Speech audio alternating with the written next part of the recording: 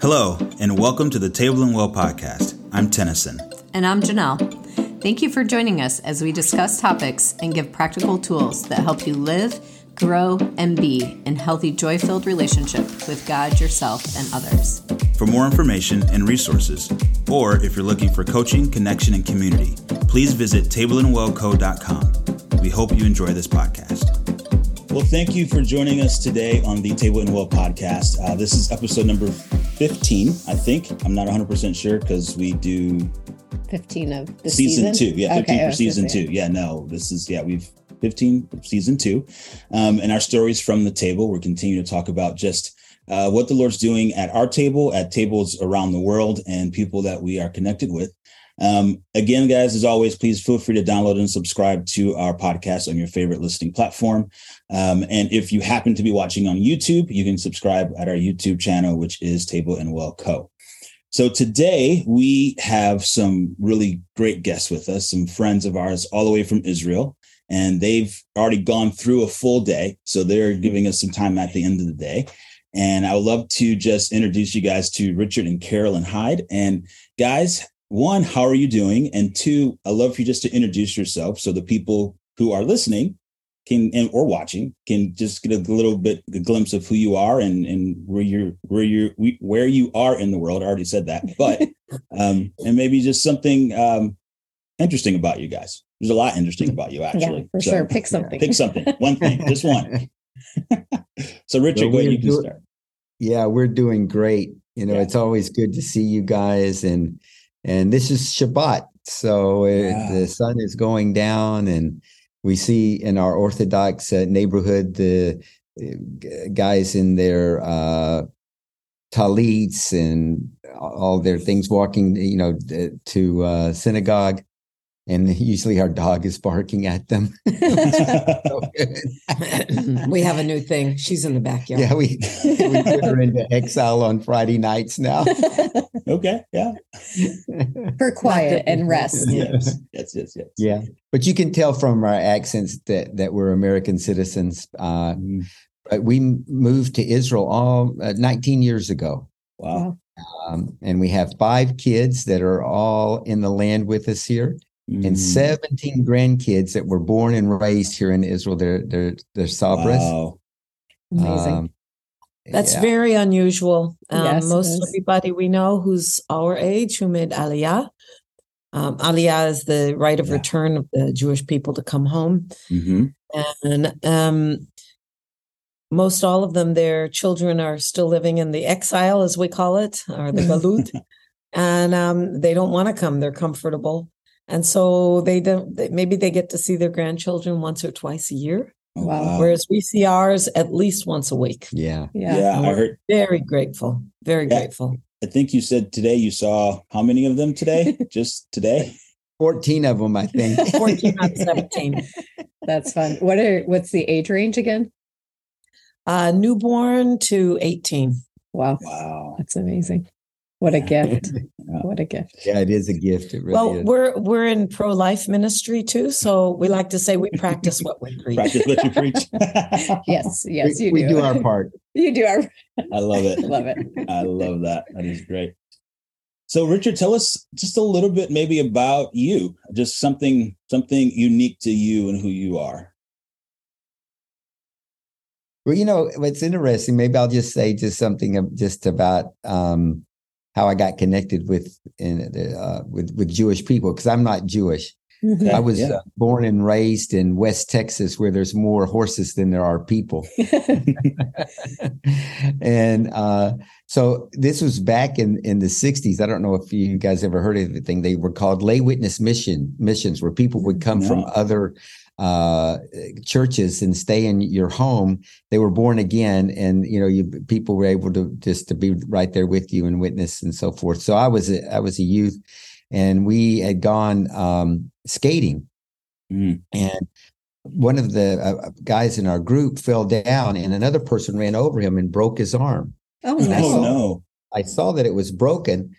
But then I noticed, I'm not a believer, but I noticed all these believers gather around him and start praying for the guy. And I'm thinking, what are you guys doing? We got to get this guy to the hospital, So it was clearly broken. I saw it was above the wrist. And so that evening we had a meal together, and the guy was there, and it was like nothing had happened. Wow. And I know it wasn't a bruise. It was for sure broken. I mean, absolutely. So I was up the whole night just kind of going over that, I had cognitive dissonance. I just didn't know where to place it in my brain, you know. So the next morning we were singing in the choir, the youth, and we were singing "How Great Thou Art." If you remember that song, yeah. And it's like I got a download of how great He really is, what the price that He's paid for us, and my need for Him, and just this love that came over me. But what happened was that there was a light that came down through the ceiling, like just shining through the ceiling. Wow. And people were looking at it, and they're punching, the guy next door. Look at Rick. What's going on up there? And I'm looking out, and I can barely see people because it's so bright, Wow. And so that's when I was born. And the reason I wanted to tell Born again. Yeah. The reason I wanted to tell that story was after I was in college. I was pre-med and did really good on the medical college admissions test. Thought I would be a doctor, but then decided after working for a doctor, that's not what I wanted to do. So, you spend all those years and you go, man, what am I doing here? Yeah. So I won a tennis tournament. I was a good tennis player. So a guy hired me as an assistant tennis player, coach, but I wasn't making much money.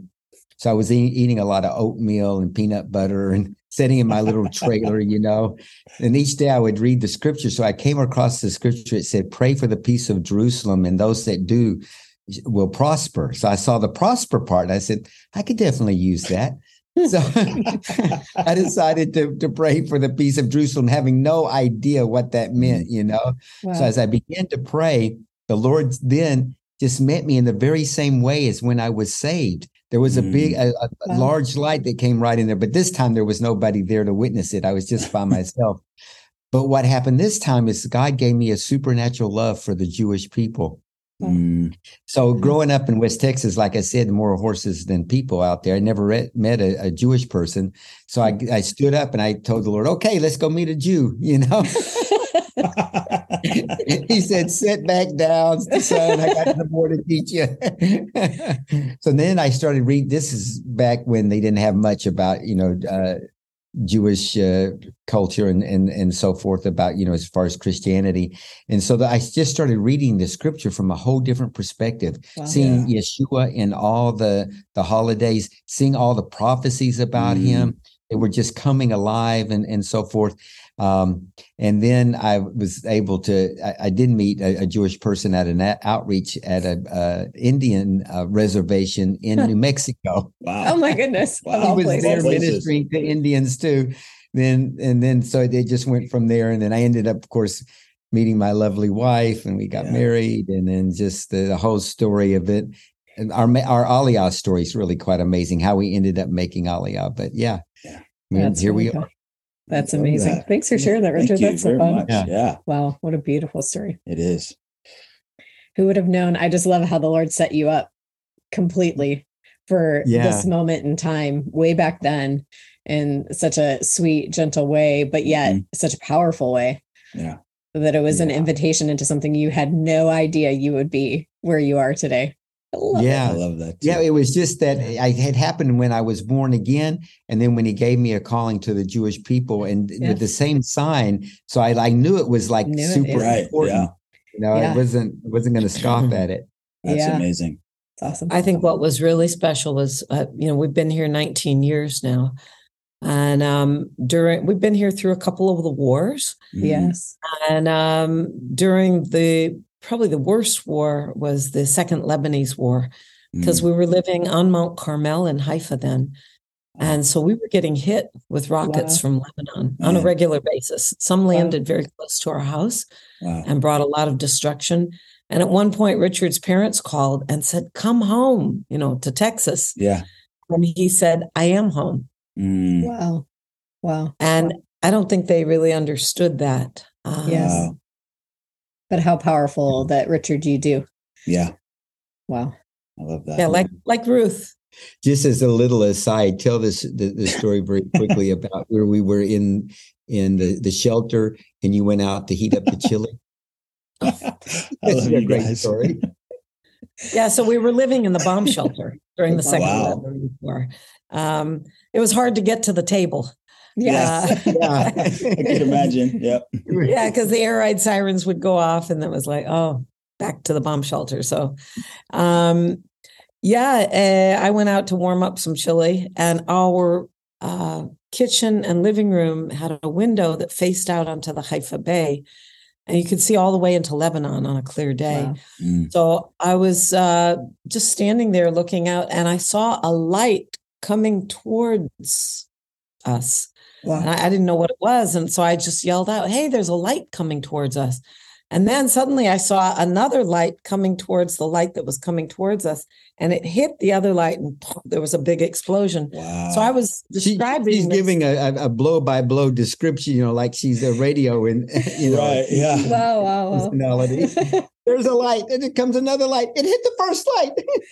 I didn't know what it was, but it was a Patriot missile that took out a missile that was heading probably straight for us. Yeah, right. Wow. That's crazy. God is incredible. Good. He is good. Wow. And for you to see his goodness like that. Yeah. That's Wow. That's awesome. So Carolyn, tell us a little bit about yourself. And then after you do that, I do have a question. I have a question for you, but I want to just hear a little bit about who you are. And Okay. Well, I grew up in an Orthodox Jewish synagogue near Chicago, and loved growing up Jewish. Didn't really know anything true about Yeshua, Jesus. That's his name in Hebrew. Yeah. In fact, I grew up with a lot of lies, like most Jewish people, hearing that Christians hate us, and that the Nazis were Christians, and this is what Christians do to Jews, and so forth. So, I mean, there were Holocaust survivors in our synagogue, so I heard their stories growing up and believed them, of course. Yeah. So you actually had kids throw rocks at you to call you a Christ killer. Yeah. It's growing up. That was very typical. And asking my parents why, I didn't kill anybody. And they would just say, look, this is what Christians do to Jews. They hate us. So I grew up basically hating Christians. Yeah. And at one point, I walked away from synagogue when I was in university and got into, we all need to find something spiritual. So I got into the New Age, and all my friends in the New Age were Jewish. So we were all searching. Wow. Yeah. And at one point, I was a hippie and just, kind of a free spirit. Went down to Mexico, was singing the blues in bars. Yeah. And one day, just minding my own business, I had a vision, and I saw Jesus. I saw Yeshua, a host of angels singing with me. And I remember looking up, and something fell off my eyes. And I said, oh, it's Jesus, and he's the Lord. And then I thought, I'm not allowed to say that. So that was scary. Yeah. Glorious, but frightening. And so after that time, I returned to America. I was working as a nurse. And I was a secret believer for 4 years. Oh, wow. Because I didn't know who I could tell. Yeah. And the thought never occurred to me to go to a church. Interesting. Because Jews don't go to church. So right. Yeah. Why would I do that? Right. So I didn't grow then, obviously. I believe there are many secret Jews, by the way, in Israel, Jewish believers here in Israel today. But after 4 years, the Lord led me to a Messianic congregation, and there I found out the truth that I wasn't the only Jew in the world who believes. But more important, when I was told that about 80% of the people in the congregation were Christians, and I got a little upset, and I said, well, why are they here? They hate us. And I was told, no, that's not true. Truly born again Christians actually love the Jewish people and love Israel. I had never heard that in my life.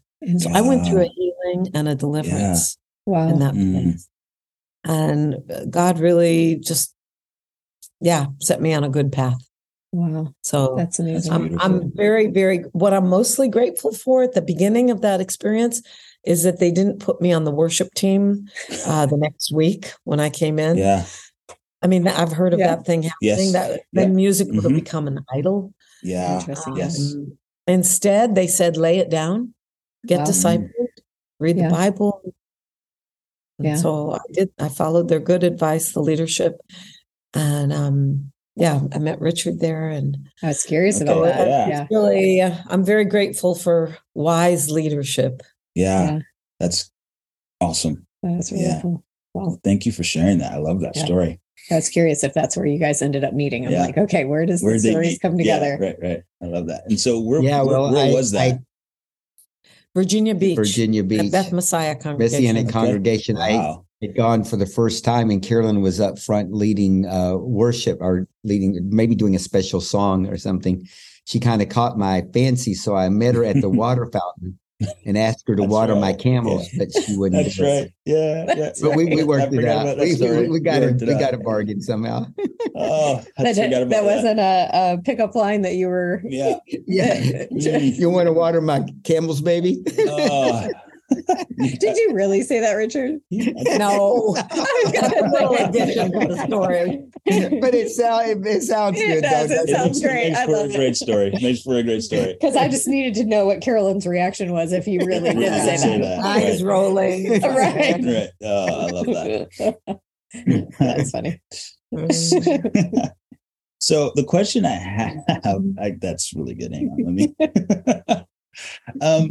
So as we've been talking in our series about the stories from the table, and we've been really just talking to different people that have either been to our table, like I said, or they host their own table, or they are part of another table, or whatever, but just really just what that looks like. And so my question for you is, because I think we don't fully understand the importance of a table and the significance of it. Yeah.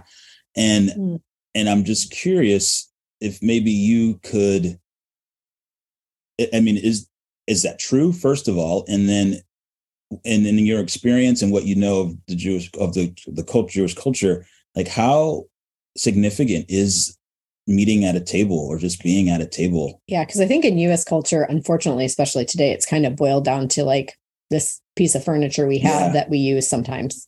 And that's not true in Jewish culture. Will you share with us about that? Sure. Well, the first thing that comes to mind when you say that is one of the writings of the Jewish sages.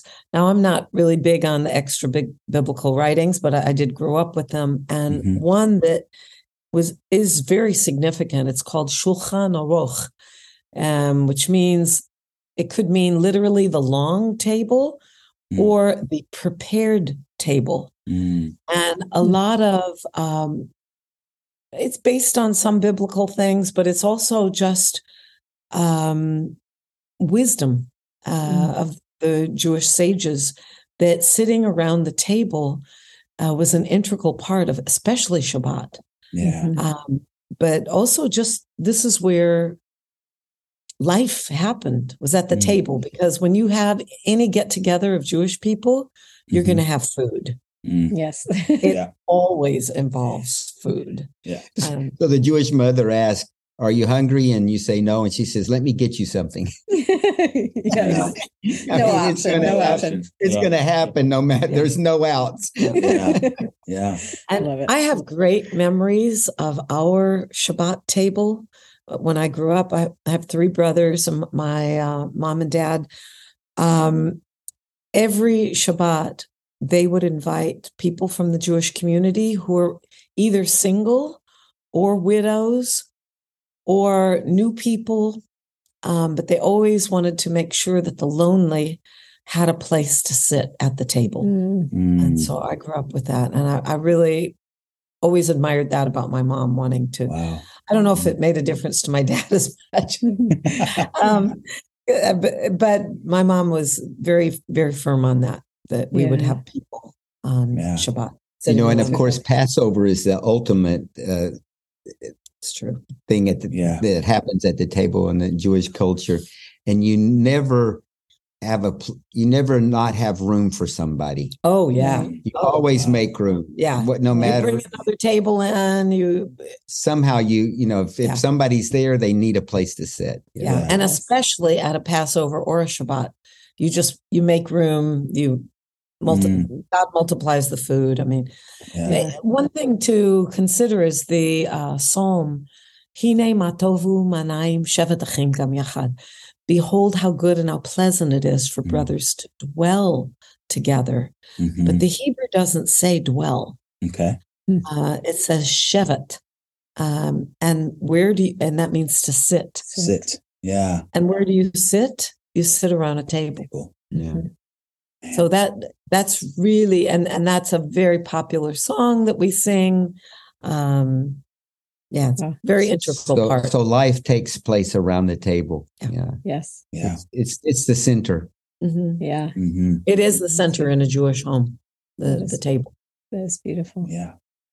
And Friday night is special. Even people that are secular, that aren't, really walking with the Lord or whatever, they're always going to be at home with their mom on Shabbat, Erev Shabbat. Interesting. Why would that be? It's part of the culture. Yeah. Yeah. On Friday night, you might end up going to work on Saturday, which some people aren't supposed to. But on Friday night, they really put that aside for family time, and they go to Safta and Saba's, grandparents' house, or you see it. It's very clear. Everybody, is sitting around the table. Yeah, beautiful. So what is that? The idea that the idea that the Shabbat preserved the Jewish people. It wasn't that the Jewish people kept Shabbat. The Shabbat kept the Jewish people. That's true.